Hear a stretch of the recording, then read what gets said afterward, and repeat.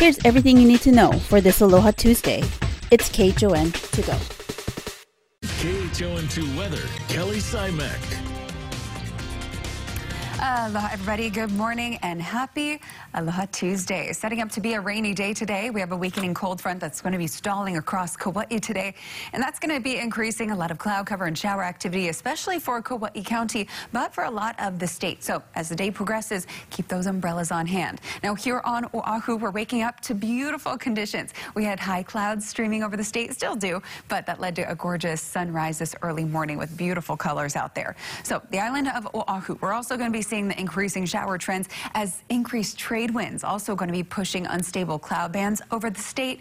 And as that continues to come through, well, there's a few things. So we have a frontal boundary. We also have an upper level trough that's expected to be developing, an upper level low that's going to be creating a lot of instability. So our breezy to locally windy conditions are building in today. That's going to be for the statewide conditions. We're still going to be seeing much breezier conditions, but we're also going to be seeing enhanced trade showers because of that upper level low. So this cold front that I'm tracking mainly for the western end of the state. It's especially going to be impacting Kauai for today into tomorrow, but a little bit here on Oahu as well. Maui County and Big Island, not really seeing direct moisture from that front, but you'll see an uptick in rainfall because of the extra low level cloud cover and rainfall that'll be brought on shore by our trade wind flow. Yes, so for today, still partly sunny skies for Hawaii Island. Maui County, you'll still see scattered showers ramp up more so in the afternoon hours, scattered to numerous showers for Oahu, and then widespread heavy rainfall for Kauai possible. We even have a slight chance of thunderstorms, not just for Kauai, but for us here on Oahu as well. Future satellite and radar shows that front, look, this is even into early tomorrow morning, still parked over Kauai, and then we start to see that finally dissipate in the evening hours tomorrow. So Kauai, you already have a flood advisory currently in place. Good chance we could see some flash flood warnings go into place later on. Yesterday here on Oahu, we had a flood advisory. I wouldn't be surprised if we see one of those too. Again, eastern end of the state a bit more improved. But all of us going to be seeing trade winds, so humidity levels finally dropping. All right, that's your weather. Now let's send it on out to Surf News Network's Betty DiPolito, who has all you need to know for your surf. Hey, good morning, Bonsai Betty. Hey, Kelly, good morning. Well, it looks kind of cloudy out here and some rain around. It's messing with the surf a little bit. Out of the northwest, it's gotten a lot bigger, about 6 to 8 feet, even some bigger sets probably coming in. And slightly disorganized, but still very rideable on the North Shore. And it looks like this northwest swell is going to turn north pretty rapidly. So be aware of that. Laniakea is probably the biggest spot today when those sets come in. It's hitting the west side too, Makaha in the 3 to 5 foot range with a couple sets there. And looking a little bit glacier on the western exposure, but that'll all change as those trades kick in too later on in the day. Diamond Head, no swell yet. It's supposed to be coming in tomorrow out of that southern hemisphere. It's just 1.5 feet or so there and at Ala Moana, Waikiki's flat to 1. Sandy Beach, 1 to 2, and Makapu'u's a little bit bigger, 2 to 3, with the trades 10 to 20 today.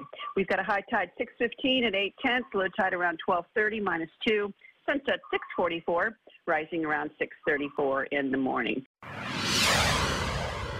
Here is today's Need to Know. The Board of Water Supply is warning it may have to stop issuing new construction permits if water supply problems continue. Doing so would likely make Oahu's housing crisis worse. Meanwhile, West Maui residences and businesses are being asked to conserve as dry conditions continue. You can find tips on how to conserve water at KHON2.com. Hawaiian Electric crews will be doing utility work on Ka'uka Boulevard in Waipio today and tomorrow. 2 lanes will be closed near Uke'e Street. And the city auditor is asking for a 45-day extension to finish a report on the Honolulu Police Department. It was originally due by April 14th, but the auditor says there were delays due to COVID-19 emergency orders. The Board of Water Supply will give Honolulu City Council members an update today on its water conservation request. Earlier this month, residents from Waimalu to Hawaii Kai were asked to reduce water by 10%. A plane crash on Kauai has killed 2 people. The FAA says the single-engine Cessna 172 crashed into the mountains on the northwest side of the island in Kekaha. County officials say the Civil Air Patrol plane was conducting monthly tsunami warning practice runs at the time. And Hawaii's Marcus Mariota is on the move again. The quarterback has signed a 2-year deal with the Atlanta Falcons with hopes of earning that starting job. The Heisman Trophy winner spent the last 2 years with the Las Vegas Raiders. Honolulu police continue to investigate 3 deadly shootings in less than a week. The first happened Tuesday morning in Waianae when a reported dispute over a stolen firearm led to the violent exchange of gunfire, leaving 1 person dead. Then, early Friday morning, an 18-year-old man was shot and killed on Round Top Drive while hanging out with friends. Police charged the suspect, 19-year-old Nainoa Damon, with second-degree murder, robbery, terroristic threatening, and firearms offenses. His bail is set at $1 million. Then on Saturday night in Waikiki, a 20-year-old man was shot and killed near Kalakaua Avenue and Lewis Street. Police say it started as an argument, then the suspect opened fire. All of this raising concerns about guns on our streets. That's one of the things we're going to be looking at in all of these cases to find out, did they purchase it from somebody else? Was it the parents? Was it a relative? Was it stolen from somewhere? We're going to try to look at because for each one of these cases, we're working with the police department. In the last 3 years, the Honolulu Police Department has received 378 reports of stolen guns, 44 reports so far this year. Hawaii law requires people to be at least 21 years old to purchase a gun.